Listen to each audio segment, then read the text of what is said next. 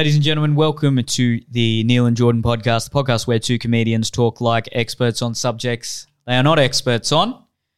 Today we're going to talk about Venice. Jordan wants to talk about Venice. Have you been there recently? What was the what was the catalyst for this discussion? My autistic obsession with Byzantium has led me there. And as they say, all roads lead to Venice. They say Rome, but whatever, it's close enough. It's in Italy. Yeah, they're the same, right? Same shit. One has got water. Yeah, exactly. Instead of roads. Yeah. What do I know about Venice? Not much. All canals lead to Venice. I just think about a really hot European couple making out while the sun sets and some old man is like singing, rowing that. Being like, that's so nice. Drinking wine. But the truth is that it's actually there's like a lot of poverty there, isn't there? Is there? It's like a lot of rats and things. Like that would not surprise me at all. It's a dock. Yeah, but the average person who lives in Venice is not that good. I mean, there's not that many people that live in Venice as well. It's like not that big. Yeah, Europe's on the decline. That's what I've heard from a lot of the random YouTube videos I watch. I don't know if it's true, but yeah. Well, it is Italy's Great Barrier Reef. It's fucked.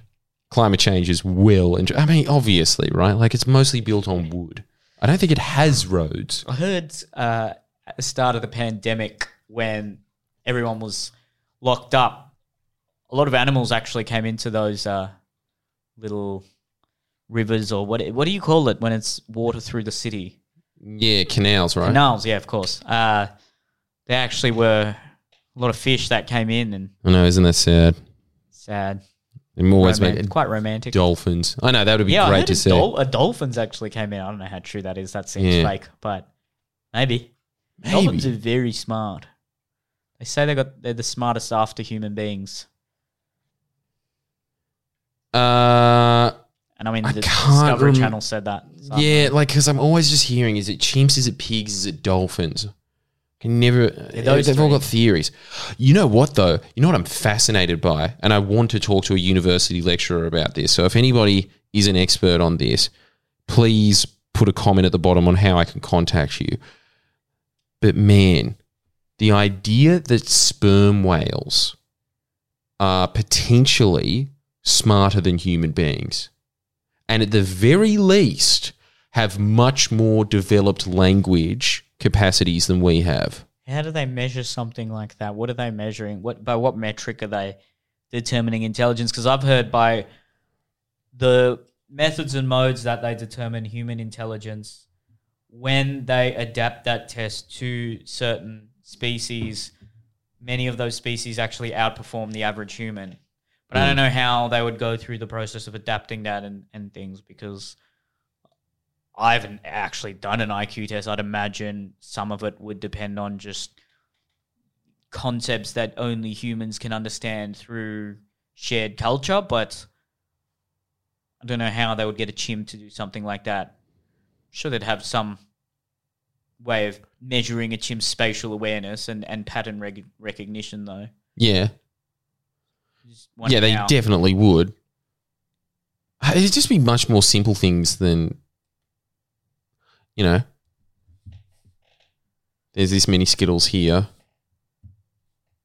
How many Skittles are there now? There'd be things like that, I suppose, but I think, yeah. The reason of human success is just our ability to coordinate in very large groups.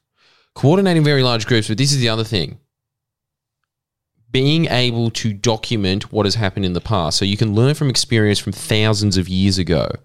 And that's actually the massive disadvantage that a lot of sea creatures have, that they think are very, very, very intelligent. It's just that they don't have hands, so they can't. Yeah. And I've also heard that Neanderthals had a larger brain than Homo sapiens, but weren't able to coordinate in large groups. They're also just stronger. Maxed out at 30 or something. Can't remember. Yeah. And humans were able to amass larger social circles through abstract thinking and the ability to have sort of shared idols and like very sort of early religion. Yeah. that in many ways is what led to our success. Yes. But before we get into Venice and discussion of animal intelligence, this podcast is sponsored by Crush Organics. Crush Organics CBD oil. Crush Organics with a K. Go to crushorganics.com. Use the code Neil. You get 40% off. 40%. That's nearly 50%. That's half. So go to crushorganics.com. Get yourself some of that sweet CBD oil. I've been using it for nearly a year now. Best way to help you get a good night's sleep. Oh, look at that. My cat's just jumped on the table if you're watching on YouTube. You can get CBD oil for your pets at crushorganics.com. Oh, thanks for helping out. Get 40% off with that code. So use that code and come see us live, respectively. friendlyjordies.com, comedyuntamed.com, all across the East Coast. Regular shows in Sydney, Western Sydney, Newcastle, Brisbane, and Melbourne. Where are you touring next? Oh, I'm going to Perth and Freo. So come on down and have a chuckle because I want to sell more venues, frankly. That's why. That's why I want you to come down as a body count. You've been selling like crazy, dude. Well done. Oh, thank you. So what, 6 comics lounges or something? Yeah. You're going to start doing theatres? Or are you just happy to do those more localised venues? I'm not doing theatres. What's the point? The financial reward is actually, you got to pay a lot for a theatre. I swear to God, the only reason people do it is because there's a prestige in their mind of I made it, I can go to the end more. But nice, man, if you are able to, it's true, it definitely is. There's nothing better than going in a really well-established theatre that has acoustics specifically designed for oratory expression, right? Like it's going to be great. Opera house is like that. It's never going to be an experience. In fact, the greatest performance I've ever done, and I still remember it even though it was fucking 10 or 15 years ago at this point. It was the Opera House, and it was purely because of that. You're right. Like when you are in a space that is designed for what you're doing, it's definitely going to be the pub where half the people were sitting outside when I was in Newcastle that couldn't see the projector screen, and they paid for that. Who'd have thought it's going to have better acoustics than the PA system that I think was designed for athletics carnivals? Which pub did you do? Wico. I don't know that one, but that surprised me. It was rough. Did you get a good turnout? Yeah, we got a great turnout. But good. From now on, guys, I'm going to splash out. I'm going to go to an RSL next time, okay? Oh. I know, hey, big spender. Oh, you think you're better than us? Fucking RSL, eh? Fucking think you're too good now, Mr. Big Shot YouTuber. You know what? Miss actually explained it so well when he was saying, look, okay, here's the Enmore and here's the Wico, right? There are venues that are just here. Just go to these ones from now on. And that's where I'm aiming. I'm aiming for that. I'm not going to be doing theatres. Not a chance. Especially because I hate the fact that they're all owned by these entertainment mafias. Yeah, and I refuse to pay a cent to them. Yeah, that's a big reason I don't want to do them as such. Well, I'm also trying to change up the calendar, if you will. I don't want to just do one show in a short period of time in one city for that year. I'm doing these regular ones now, and we've got a completely different show, completely different guests. Yeah, it's way better. So yeah, I'm not doing anything. Can't do a theatre every month. So yeah, really not necessary. Get a better comedy experience. You should see the big international acts at theatres, but the Australian acts, you should just go to the. Every city has a comedy club. And if you go there on a Friday or Saturday night, you'll probably get a better show than paying $80 to see someone who's on the ABC. Or Charlie Murphy or something. The not good Murphy. Come on. Sure. Don't you reckon most of the time when you're at the State Theatre, I don't know, it's just every time I ever go past the State Theatre, I think, I am not paying $100 for that. I'm sorry. You are not worth $100. Yeah. And then as you're saying, you go to that club, $10, beers are cheaper. Yeah. It's a better night out. It's a much better night out. So the Comedy Lounge in Perth, the Rhino Room in Adelaide, the Comics Lounge in Melbourne, the Comedy Store in Sydney, but also Potts Point Hotel is basically a comedy club now, and the Sit Down in Brisbane. So I'm sure there's other clubs in smaller cities as well, but that's where you're going to get your the Primo best bang for entertainment, your buck. for sure. Don't even see us. No. Why the fuck? You see enough of us. Go see one. I'm not rating Comedy Store either because they're part of the mafia. But go see something at the Comedy Club. Yeah. Anyway, Venice. Come back here, Kat. Was Venice a strategic city in the Byzantine Empire? Yes. Oh, okay. Tell me about that. Educate me. I got no idea about that. So tell me what happened. It's been freaking me out, and I think I found the premise to my next stand-up show because... Fuck, how do I even start? Really compressing 1,000 years of history here, but it is truly terrifying. Venice, let's just put it this way. Venice is the key to the modern world and the current power structure and why everything is the way it is, including the way that you think. As a big That was call. the key. It's a huge call. And I'm calling it. Okay. And let me just say this as well. Before I even begin, this is a really good determinant of this. Shakespeare wrote 3 plays, Merchant of Venice, Othello, King Lear. They're all about Venice because he was alive in the time when that was becoming the extremely sinister power entity that it has become. Or let's just say the yoke of this power entity. But fuck, I don't even know where to begin. Honestly, because it's just all I read. For 3 hours a day, I reckon, I spend living in, 1000 AD. I'm obsessed with the Byzantine Empire. And a big reason that I'm obsessed with it is because when I was a kid, I was obsessed with Rome. And in my mind, Rome ended in 476 AD. That's when the West Roman Empire fell. And then this thing was called the Byzantine Empire over here. What I found out later is that they called themselves the Roman Empire right up until their demise until 1453, right? So another 1,000 years. Another 1,000 years that has been called the East Roman Empire and has been, very deliberately stripped away from being called Roman. And yeah. And was Constantinople the... Yes, that was New Rome. Yeah, okay. Split into West and East. The East Roman Empire continued on for another 1,000 years. As I've said before to you that is an incredible accomplishment. This is an empire that was fighting a 2-front war essentially for 1,000 years. It was able to withstand climate change. It was able to withstand huge, massive hordes of people all the way from Russia and China, just slowly accumulating until there was essentially hundreds of thousands of soldiers crashing on the walls. Didn't matter. Was able to withstand that. Was able to withstand the rise of the Caliphate, which was all of the Middle East, all of North Africa, Spain. Was able to withstand that pressure. Was able to withstand the pressure of losing 4/5 of its empire within the span of a generation. It was the fact that continued meant that they were doing something right, and it is testament to exactly what is bred out of us, which is government.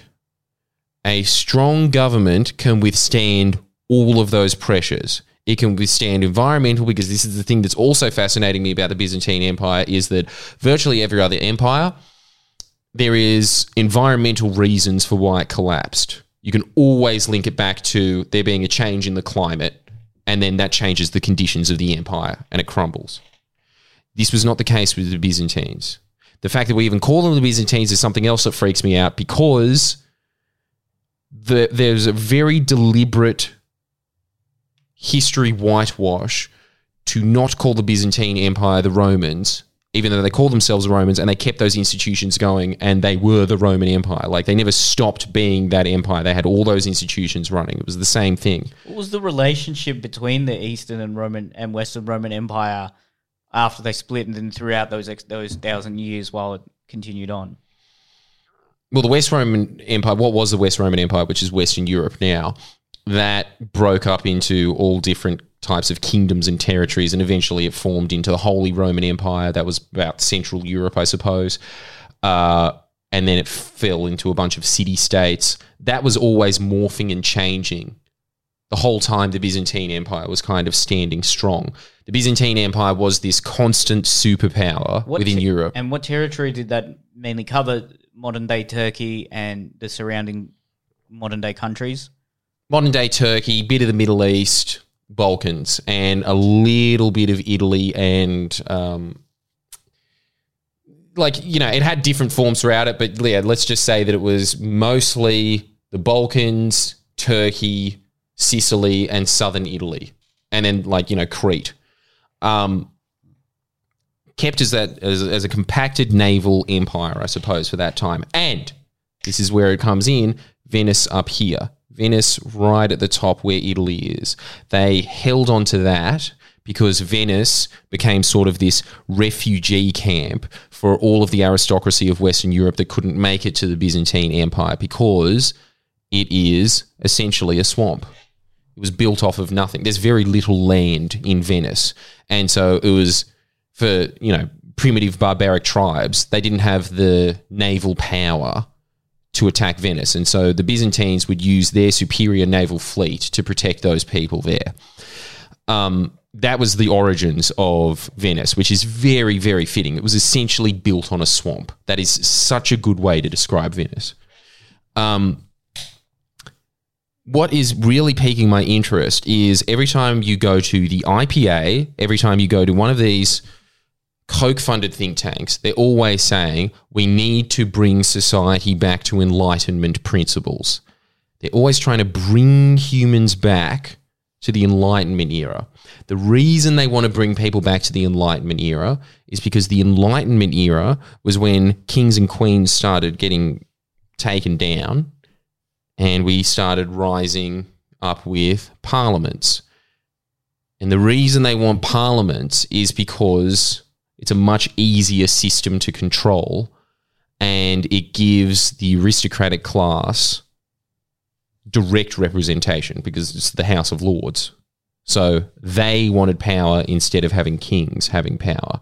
And so the Enlightenment era was really, the intellectual hardware of it was to, put into the mind of the aristocratic class, this person isn't ordained by God anymore.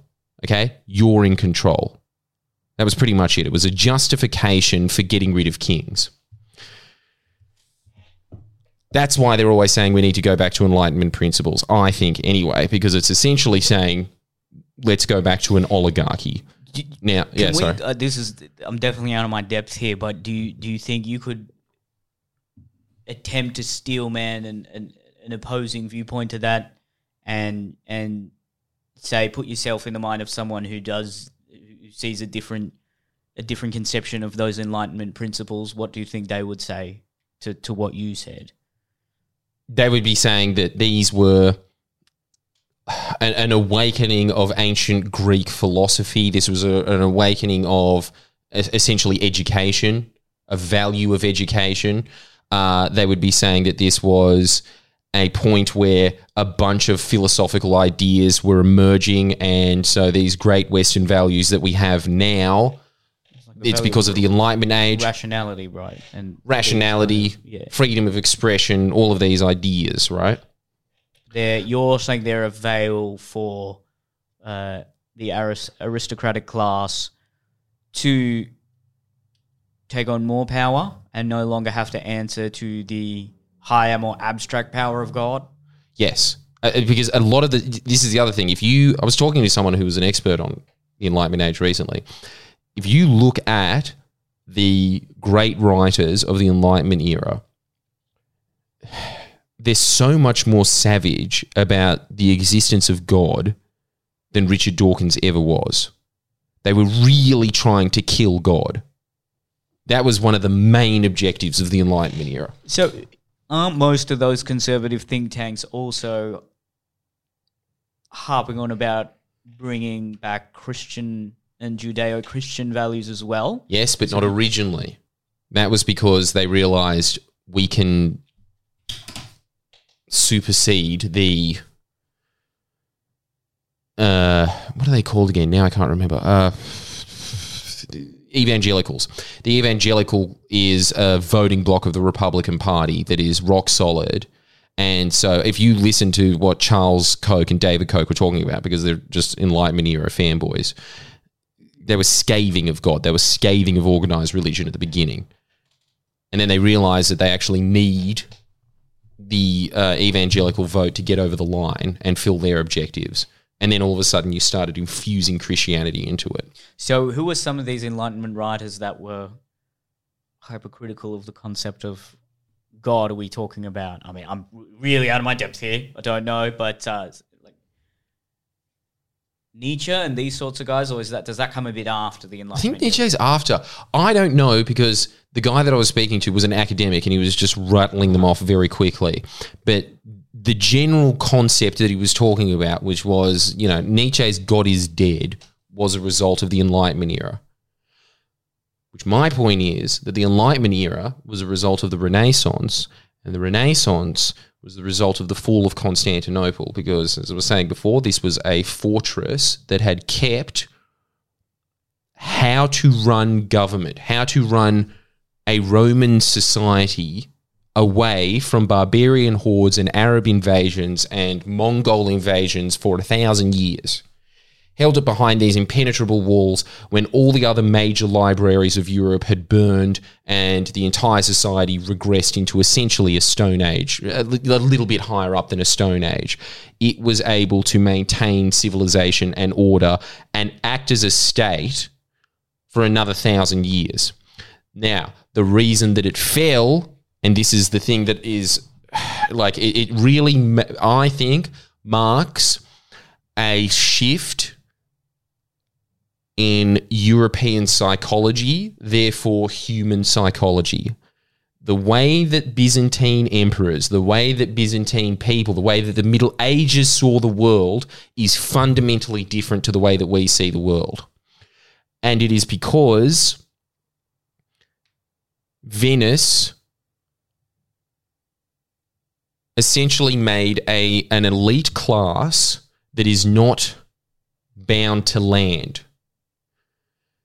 I'm going to have to explain this a little bit deeper, but just as a quick general guide, before that, gentry were gentry because of the land that they held. As a result of that, they had a direct interest in defending that land. What Venice had done, and this is something that the Pope, I can't remember which Pope it was, but it was a little bit after the fall of Constantinople, had identified. He used to disparagingly call the Venetians fish. He said that they held more in common with fish than men. And what he was saying is that because they lived on that canal and they were just this weird little quirk of history, that they were able to survive all of these barbarian invasions. And the Byzantines originally were protecting them so that they could have some kind of foothold, strategic foothold in Italy to keep their Italian provinces. They were able to foster a different society and a different mentality to everybody else. The way that they were going to get rich, the way that they were going to protect themselves became truly an abomination of how a civilization should be run. Truly an evil, sinister, sick place. It was because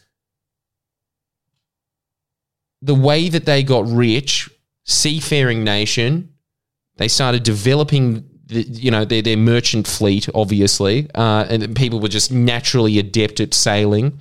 The way that they got rich was by trade. Now, at its core, if you boil down trade, obviously, economy students are going to cringe at what I say, but you have to admit that there is some truth to this. In trade, if you are good at trading, if you are a good merchant, you are essentially a dishonest person that is ripping people off on both ends, aren't you? Because you are buying a good for less than it is worth and selling it for more than it's worth. That's success. That's not the trade. That's a transaction that would come after the trade, right? The trade would be the transaction from what you're actually buying that initial good with. Huh? So you're saying you're buying it and then selling it for a profit. Yeah. Those are two trades, aren't they? Yeah. The first trade is that someone has given you the money or the gold or whatever, and you've given them the product. sorry, vice versa. You've attained the product for a price. That's a trade. Yeah. And then the next trade is then, okay, you're reselling that, adding value to it. Mm. So they're two trades, aren't they? Yeah. But the concept of trading, if you are, let's say that you're a good merchant, in that trade here, you're getting it for less than what it's worth. You're going to come up with some lie, some strategy, some little scheme, some little monopoly around the area so that you are getting this for cheaper than your competitors are. And then you are going to go to somewhere where you can sell it for more. That's how you're going to make profit. Is that the only way trade can occur? Do you think? Oh, it's most certainly not the only way. It's not the only way. But if you have a society that is encouraging that, and I'll give you a really good quick example of that. In the Byzantine Empire, if you were trading, there was fixed prices. You had to belong to a guild in the city, and it was all based around stopping people from essentially lying and saying, oh, yeah, there was a storm in Syria, so corn now costs, I don't know, 30 ducats a kilo or whatever. I don't know. And then they would have just fixed prices at the day where they were saying, you cannot sell corn for more than this. You cannot sell fish for more than this. If you did, they'd chop your hand off and say, get the fuck out of the city. Who decided those price controls, and how did they come up with that? Usually the prefect would be there, and they would come up with it pretty much because there would be collective information, because they had a very strong bureaucracy, which again, I'll have to go back to that point. Actually, this is a good point to say this. The only thing that really survives from the Byzantine Empire, if you ask the average person, what do you know about the Byzantine Empire? Most people would say nothing, but they would maybe know the word Byzantine. Byzantine means unnecessarily bureaucratic, really. It just means there's heaps of red tape, no one knows how it works, an inefficient government. It doesn't sound like an inefficient government, one that lasted 1,000 years and was a huge power broker for most of that time. But there's a very deliberate reason that they stripped it of its Roman identity. Then they gave it Greek, which was essentially just a word for saying faggot back then. It just meant you're gay if you were saying Greek. Back to the price controls thing. Again, I don't know if I'm... but I'll just say, like, the reason they were able to do that is because they had a sophisticated bureaucracy that was able to get information from across the empire, and then they could say, no, it should be worth about this, is the answer. But anyway, go on. What if, say, this may not be relevant, but like, what if the government today said, okay, you can only sell your comedy tickets at X amount of dollars? See, now, as somebody who's enterprising and not a merchant, I would obviously prefer to live in Venice. But this was not the aim of the Byzantine Empire. The aim of the Byzantine Empire, because it was heavily indoctrinated in Christian values, which is another reason that I think they want to kill God. There's two other reasons. First off, Christianity was a government of sorts. It was a government it was almost like the UN. Really, there was kind of two UNs. There was Islam and there was Christianity, and actually Christianity, there was two sects, and in Islam there was two sects. But, it was a way of organizing international cooperation. It's got similarities for sure. I would say it's a government. It's a mode of organizing people. It's a mode of organizing people. It's not a government, but it's almost a government. This is the thing, especially in Middle Ages society. So, for instance, in Byzantine society, the church didn't pay tax, and now everybody says, how dare they? They were avoiding tax. But they were also expected to run hospitals, shelters, houses for the poor, orphanages. They actually had to reinvest that money in essentially the social programs of the day. Can I again jump in and just say, okay, this is a great example of a government that was acting benevolently.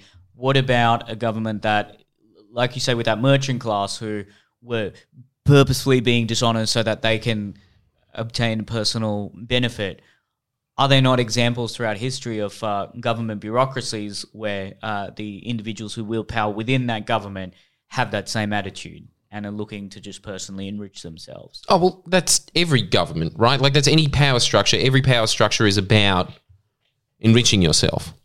The question is, how self-serving is that power structure allowed to be before there's like a revolution? And so it happens with the government here.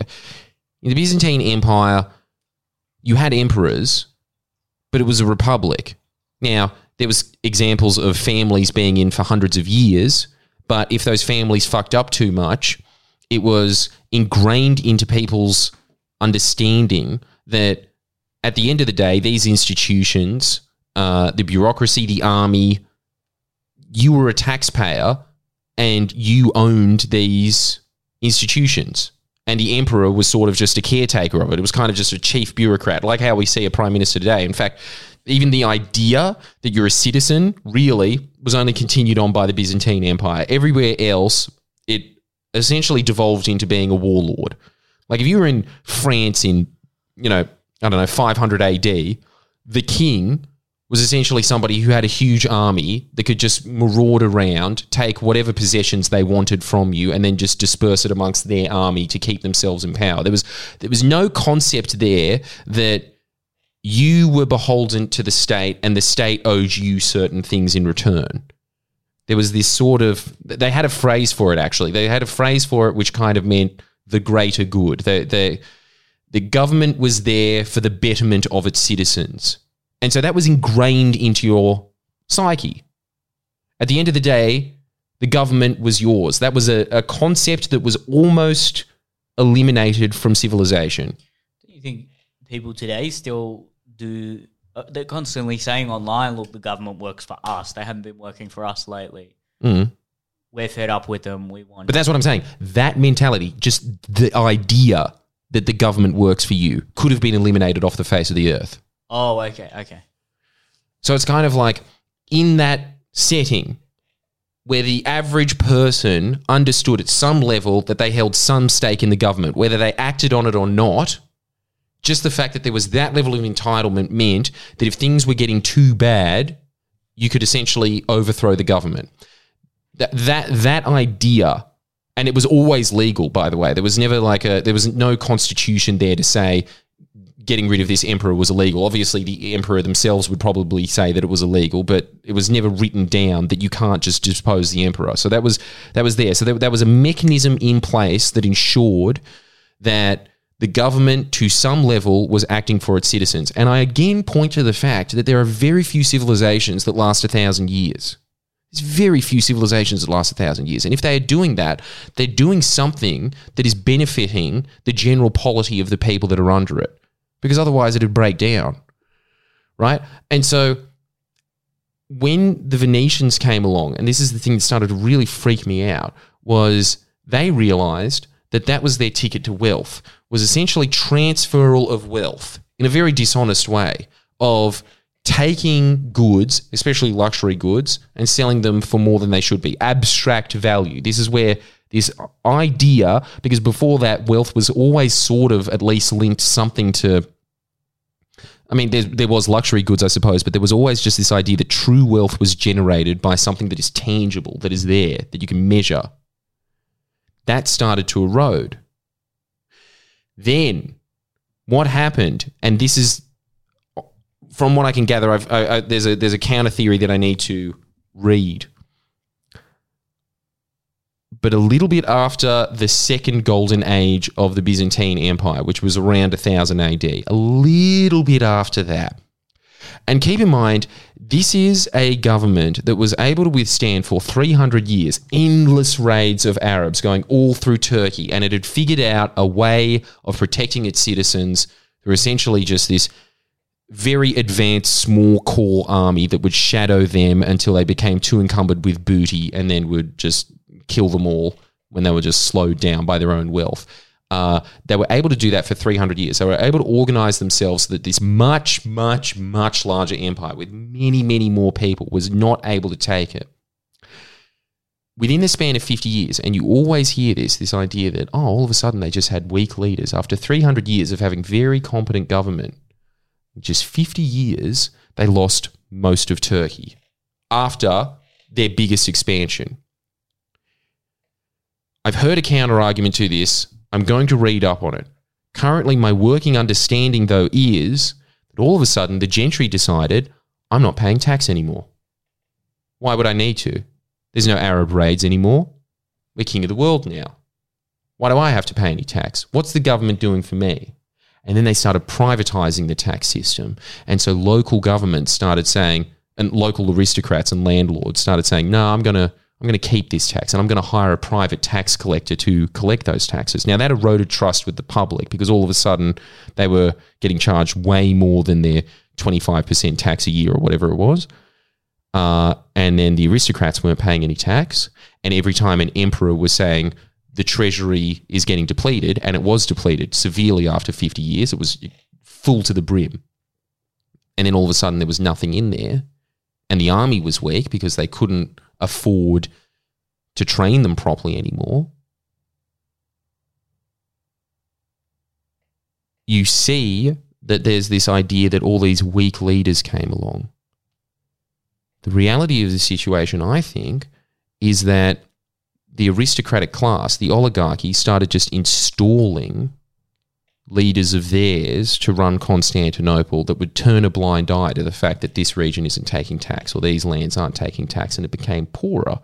It got so bad that once the Turks had taken Turkey, they turned to Venice, who was now extremely rich through years of this kind of process of just taking money through trade, and said, you've got a powerful navy. Can you help us out here and protect us along this coast so we can focus on taking this land back? And in exchange, and this is the really creepy part that freaks me out, we'll give you free trade throughout the empire, because that's what Venice really wanted. Now, in medieval society, they thought, because they were just so conditioned to this idea that, like, you know, surplus accumulation of wealth is sort of evil. Like, to just come up with an abstract theory of wealth. It was so anti the Christian doctrine. Ripping people off was just very un-Christian. So it was honestly unthinkable to them of what Venice would become, which was essentially this parasitic entity that was slowly transferring the wealth of Byzantium out of Byzantine and into Venice. A really good example that I always think is, like, you look to who the height of a civilization is. You know how everyone always is freaked out by the fact that in China, the average child wants to be an astronaut, and in the West, they want to be a social media star, and everyone's just like, well, there's a society on the rise and there's one that's on the fall. And it's actually I think it's a really good way of doing it. Like, what is the thing that a society perceives as being a hero or like a great person? In the Byzantine society, it was a soldier or a priest. In Venice, it was a trader or a merchant. So essentially, they were incentivizing people to be this kind of person that, you know, just extracted wealth and didn't really give anything back to society. I mean, like, trade obviously creates some kind of economic productivity and you get goods and services through that. But essentially, that you aren't really serving anyone but yourself at the end of the day. If you're a soldier or a priest, you're either serving God or you're serving the country. Do you think there can be merchants that are maybe Christian or have a different outlook on the accumulation of wealth, and they can be using that to create more jobs and bring upon more people within their little system? Yes, you could, but would they? Would the average attitude of a Venetian merchant be that, or would it be, I want to expand my fleet so I can accumulate more wealth? Sure, that was the culture of Venice at the time. But do you think it's an issue of a merchant system versus a bureaucratic government system, or it's an issue of culture? I mean, this is like every podcast, but what? You know, like, what is it, the system or is it the culture? So is it the fact that in Venice there were a lot of merchants and not a strong government that had those Christian ideals, or is it just the fact that they lack those ideals? You know what I'm saying? Like, could there be a merchant society that is a much more altruistic society? I just don't think it can be, because the natural environmental incentive of that is you are competing with this other person that invented this worth and value on this product. So what are you going to do? You're going to invent a worth and value on it. In fact, it's instilled in, there's a great story, and it's the story that really encapsulates Venice. It's their folklore. It's the idea of why they're proud of themselves. And it was that there was a dead priest in Egypt under the control of the Muslims, Christian. They wanted to take him back to Venice. And so the way that they did that was by getting that corpse and putting it under a layer of pork on a wheelbarrow, knowing that the Muslim guards wouldn't touch it because there was just a layer of pork there and they don't touch pork. Then they put it on the ship and they came back with the saint. That says a lot about their society. That says a lot that they're like, the at the core of it, what does that say? They celebrate dishonesty. There's no nobility to it, right? Like, why are they trying to get that priest back? What does that mean to them? It was valuable.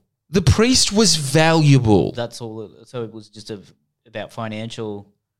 What was the? It was about financial reward. What was the financial reward of that priest? Did he have? It like started a bidding war over several cities that wanted it. This one priest. Well, no, sorry, not a priest, saint. It was a dead saint. Right. A dead saint. Okay. Yeah.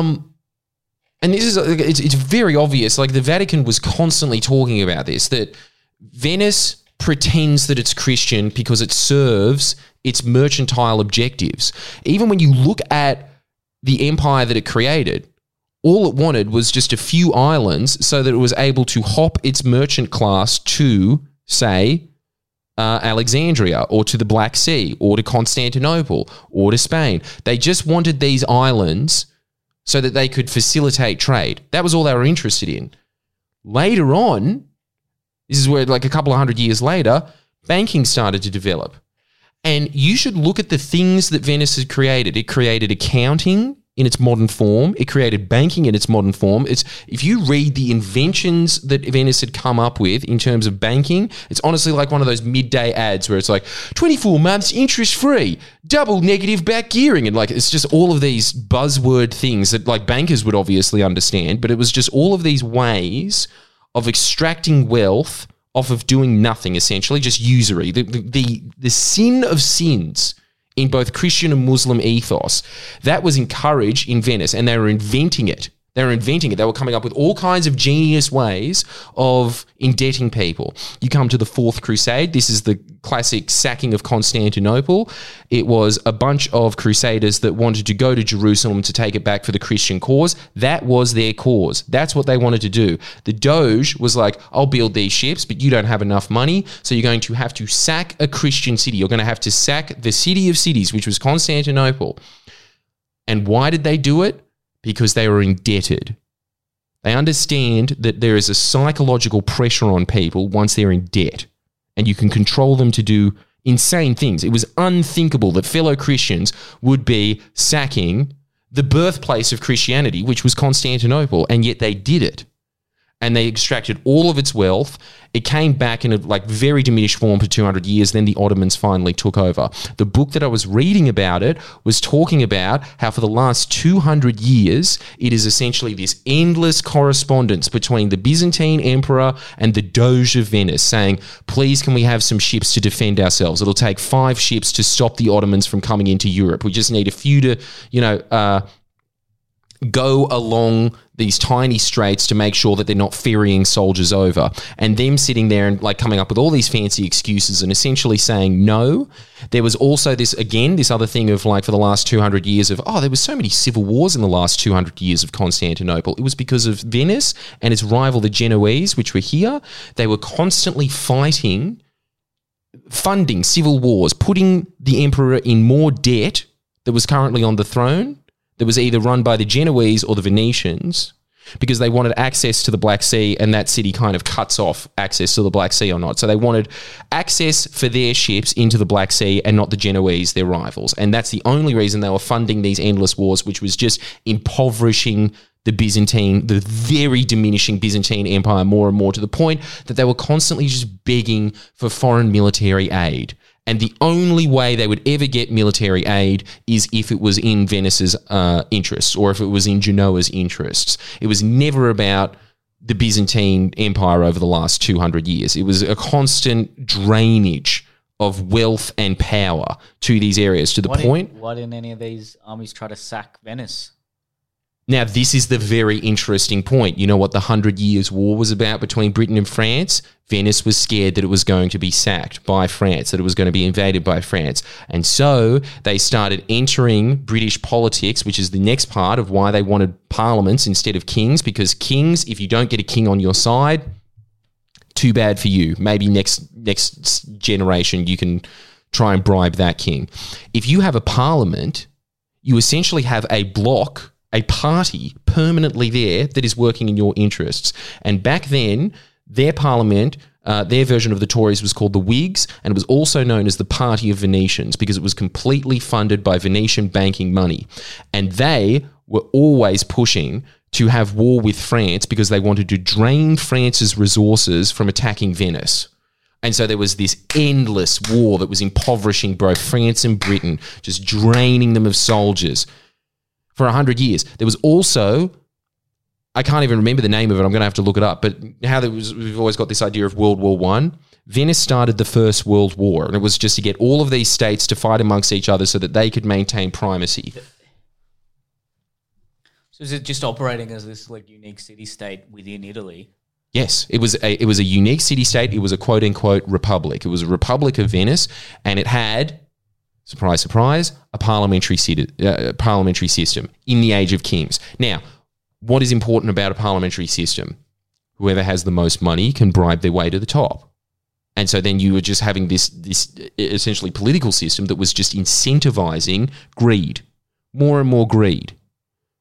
Then it finally got to the end of the Byzantine era, and there was this one correspondence that I was reading through the Venetian Doge and the Byzantine Emperor. It got to the point, it was honestly tragic, where one empress had to pawn the emperor's crown and jewels, royal jewels, to Venice for a loan. They never got those jewels back. It was always in Venice for the next 100 years.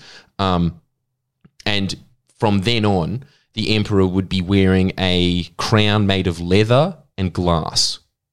Fake jewels were in it. It was a real beautiful symbol of like how diminished this mighty city had become. It was that beholden. Like the crown, such a great symbolism. The crown of Byzantine, the crown of the Romans, the mightiest civilization that had ever existed was in Venice.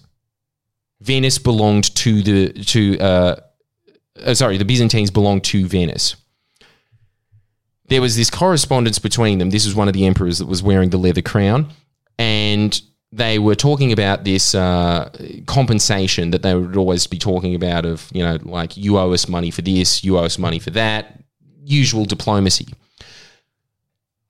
But there was something in it that really struck me, which was that the Byzantine emperor was saying to the Venetian Doge, why are you talking in pure accounting terms? Why are you just talking about this castle being worth 30,000 ducats and the damage in this island being 15,000 ducats? It's never about lives. It's never about the historical or cultural significance of it. It's never about whether the war or the damage was justified or in response to anything else. It's pure accounting. He was shocked by it. Shocked. You could read it that in the medieval world, there was a period where human beings weren't just reducing everything to a monetary value, but the Venetians were. The Venetians were reducing everything to a ducat. Everything was worth a ducat. And that was a result of trade, because trade is just about everything becoming a price, everything having a price on it. Venice never had any religion or anything like that. How did they just sort of manipulate all these other states into taking out loans so that they could fund things? How did it undertake all of this? I mean, look, it was Christian in name. Okay, so it used Christianity as an excuse to do things and would do other. Okay, so for instance, they would loan and help out the Ottomans all the time, whereas like all the other Christian states, until the very late stages of the Byzantine Empire, where it was terminal, then it would obviously be doing deals with the Ottomans, but most of the time the Christian states would be against the Muslim states. It was a battle of ideology. The Venetians were not ideological about it. They didn't care about the fall of Constantinople. They cared about ensuring that they were still going to get access to the Black Sea. They didn't get access to the Black Sea. the Ottomans were just like, nah, we own it all now. Fuck you. We're not giving you access to this. And very quickly after that, maybe 100 years afterwards, the Venetian Empire started to wither and die because the Ottomans were denying them trade, were in the position to deny them trade. This is the interesting part. After that, these wealthy Venetian banking and mercantile families from way back moved out of Venice and saw that momentum was happening across Britain because this was started at the beginning of the era of colonization, and they moved into Britain, and then they started controlling the banking system from Britain. And then when the British Empire started to wither and die, these Venetian families moved to the US. What it created was the first aristocratic class that wasn't tied to land, that had no investment in the state at all. None. As soon as the state wasn't serving them, they would just move all of their money out of it, make it terminal, go to the next place, constantly leeching off of each civilization. This is what's freaking me out about it. This is exactly what 3 of Shakespeare's plays are about this. 3 are of him warning the British people about the Venetians infiltrating British politics. Is that where you get the big family, that big family that apparently controls all the central banking in the world? What are they called again? No, not Rockefellers. Rothschilds. Yeah, is that them? Are they from Venice? I'm pretty sure. I know that the Bush family can trace its roots back to one of these extremely rich Venetian families, but most of the power families that are European trace their origins back to Venice.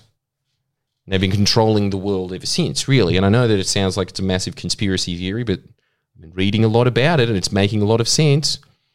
And so, really, the fall of Rome, the fall of what was actually Rome, and the reason that it doesn't fit in with all of these other civilizations falling is because it was the first casualty of the modern age. It was the first nation that was debt-trapped and then slowly, suffocated.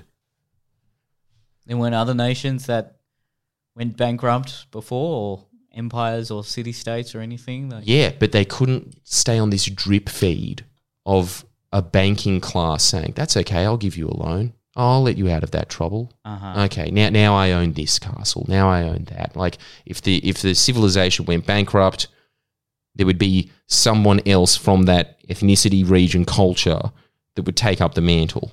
Yeah. That was the usual system of things. This was, there is no money left. Nothing. It's just been drained, bone dry. It used to be, Constantinople in its peak used to be a place where they could avert entire wars by inviting the dignitaries into Constantinople, and people would weep at its beauty. It was the indisputably most beautiful city on earth. They would go back to their place and say, essentially, like, we shouldn't wage war with these people. It would be a crime to do so. At the end of it, they were saying they had never seen more destitute, desperate people than the people that lived in Constantinople. That's the sad fall of grace of Rome. And then it makes a lot of sense because after that, Venice got richer because anybody who could afford or could escape the grasp of the Ottomans went to Venice. They said, yeah, okay, we'll set up our own little Byzantine quarter. And that created a lot of the intellectual machinery that created the Renaissance. It's because they had the knowledge. They had these educational institutions that had kept alive for 1,000 years, training people in sophistry, medicine, philosophy, engineering, basic university disciplines. That moved to Western Europe. When it moved to Western Europe, when it came into the Enlightenment age, this is why I say when people say, oh, it was about educating the public. Yes, it was about educating the public, but it was about educating them in a certain way. Because you always have to think, who's funding that education and for what purposes?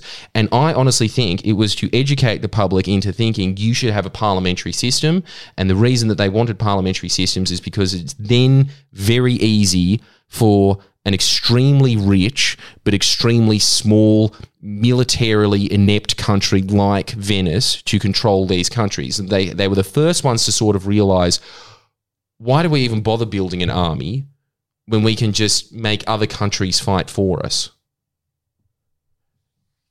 it's freaked me out ever since. It's freaked me out. The power of Venice. You know what else? This is amazing. Countries that are invaded today and debt trapped, you know what that's called? The Venetian method. Wow. Isn't that phenomenal? So, lasted a very long time. And has only been perfected since. In fact, when I'm thinking about it, there was this company that my friend from Michael West, and I can't remember the name of the company now, but they were saying that they are this company that's essentially coming up with algorithms that are able to predict what your political opinion is going to be on an issue before it's even announced, so that they can change the narrative before it even happens, so that as soon as the initiative is announced, you just think, oh, what a great idea. Yeah, well, obviously that makes sense. That is the level of mind control that we're getting at now. And they said that they have traced that company's origins again back to Venice. All of the Today, Venice. It's like a very, very old company that started in Venice, moved to Britain. The same pattern. Yeah. The same pattern. Because it was the creation of a truly global elite class that wasn't tied to any state, that wasn't tied to any land, and therefore had no loyalties to anything. And this is something that you constantly hear the Pope, you constantly hear the Byzantine Emperor, you constantly hear, kings of France saying. They were just always just baffled at the Venetians in this idea of like, where's your honor?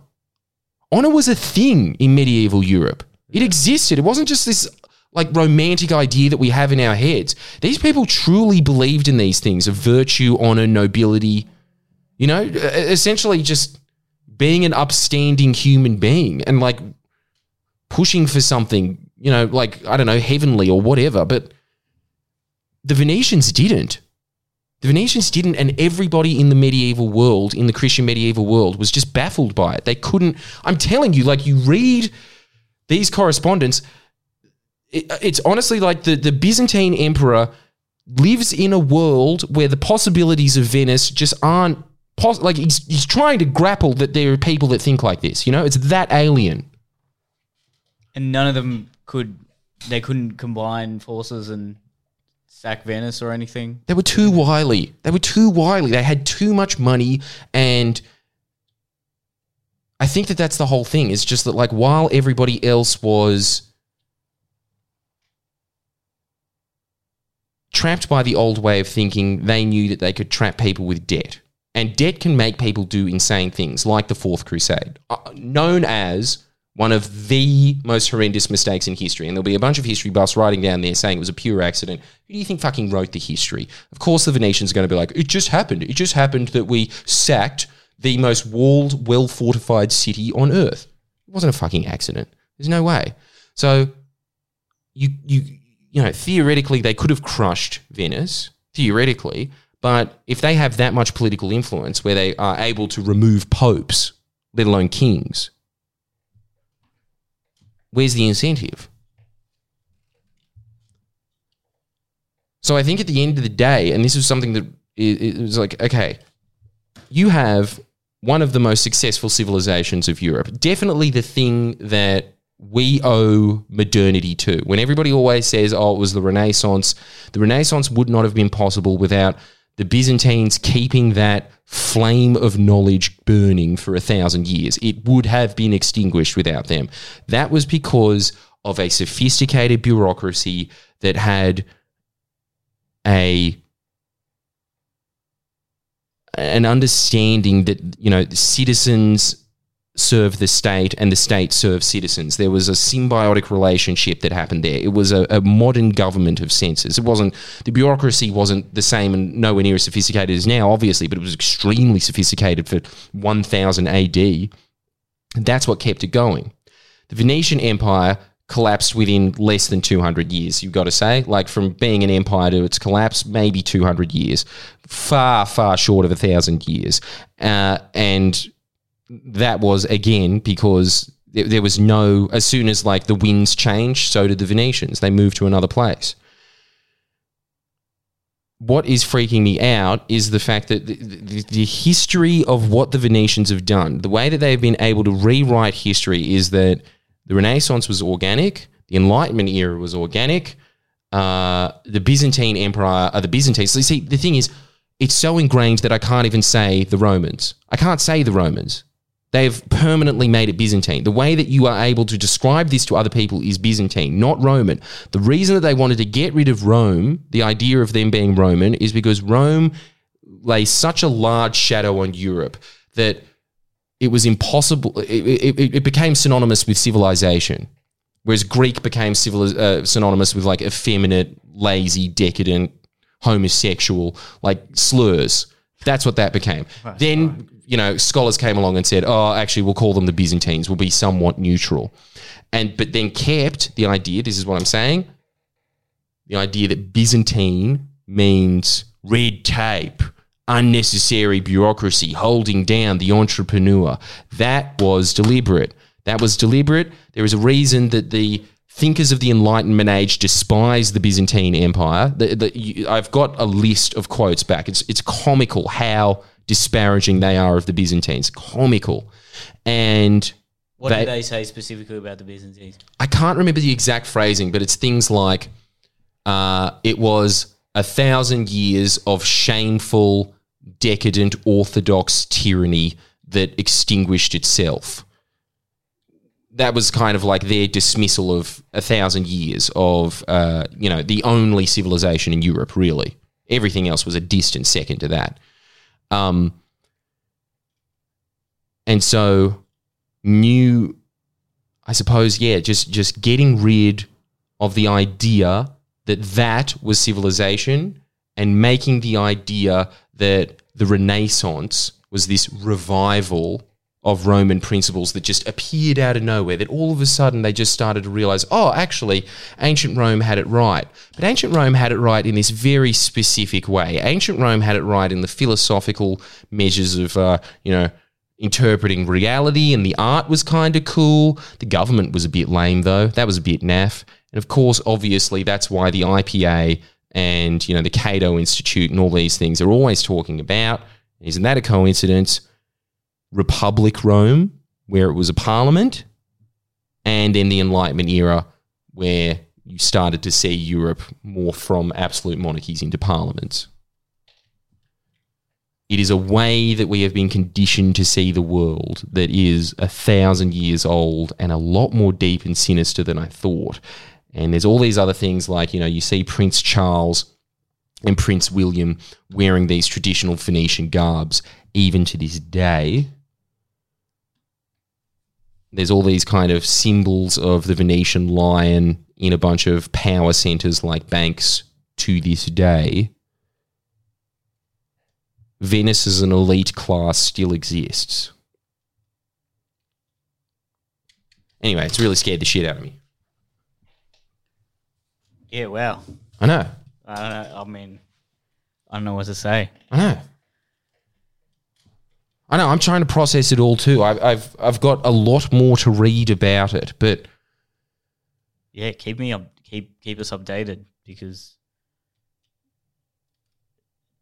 I don't know much about I have nowhere near the breadth of knowledge you do on history, but the fact that there was this civilization that existed for 1,000 years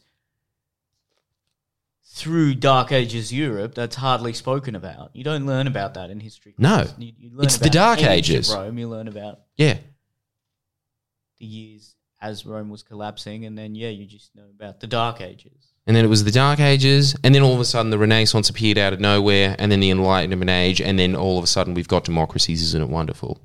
That's history. Yeah. You hear a little bit about how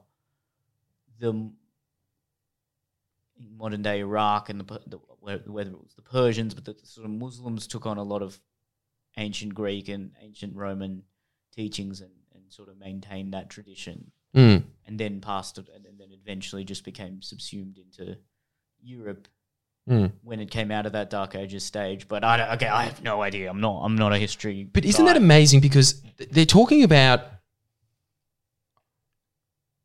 the Muslim Caliphate taking over former Roman territories. They're talking about taking over Egypt and Algeria and Syria. These were all Roman territories that the East Roman Empire ran. And then, because Islamics, and this is something that Ali points out, early Islamics were truly ideological people, as in their generals dressed worse than the average foot soldier. They were clearly men of God, right? They had no idea how to run a fucking empire. So they just said to the elite class that was there, just keep doing what you're doing. And they said, okay. And in fact, they lightened everyone's tax loads. And so it became sort of this religion calling card for the poor. That was a big reason why it spread so quickly. But the fact that they say that, oh no, it was the Arabs that reinstalled civilization back into Europe, that is an absolute lie. It is the exact opposite way around. Rome gave civilization to these. These were, obviously, they had something going for them, and they were truly, I think, obviously, very noble people. The fact that generals would sleep on the floor and allow their servants to sleep on the camel at night and that kind of stuff, right? Like, they were desert people, though. In fact, Dune, the movie, is about the rise of Islam. That's what it's about. But no, it was Roman civilization.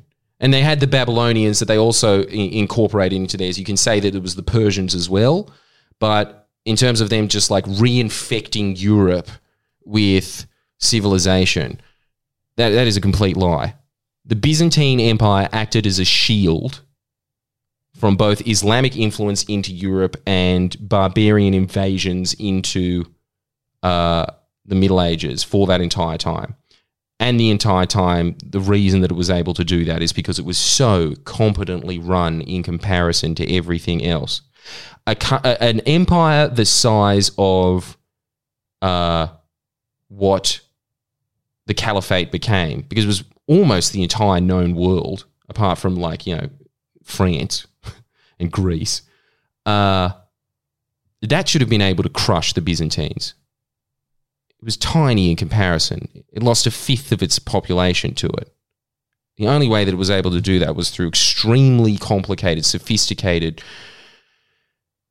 government. Like a really good example of that is, you know that scene in Lord of the Rings where they're lighting the fires to Gondor, and that's the communication method to say that Rohan's under trouble or whatever? Vaguely. You remember that? It's been a while since I've seen those ones. Not really. I think I vaguely remember it. Those fires along the mountains, and that's just a quick way of saying it. The Byzantines invented that. So you would be able to find out if there was trouble on the borders of Turkey that the average generals that they set up there couldn't handle within the space of a couple of days. You could go across the entire breadth of Turkey, which usually would take people a month to march or something like that. Within 2 days, Constantinople would say, oh, okay, it's the beginning of the Arabic raids this year. And a very, very advanced society for its time. And it fell. And it fell because of something extremely cancerous that the world is now engulfed in, I think. Which is what we're always talking about, which is just essentially banking. Wow. Yeah. Anyway, let us know your thoughts. Yeah. If you've got any suggestions on further reading for me, please let me know, because I am still trying to formulate this theory in my mind. I would be especially interested in anything about Venice, but I think I'm going to have to do it, even though I've always said I've never seen the importance of Shakespeare. And you know what? Now I know why. Because what were we taught about Othello? We were taught about Othello that it was about a black man that was racist against in Venice because everyone else was white, and he was a good general, but it didn't matter. They wanted to get rid of him because he was black. That is not what Othello is about. Othello is about Venice orchestrating a world war for Venice's interests. That's what Othello's about.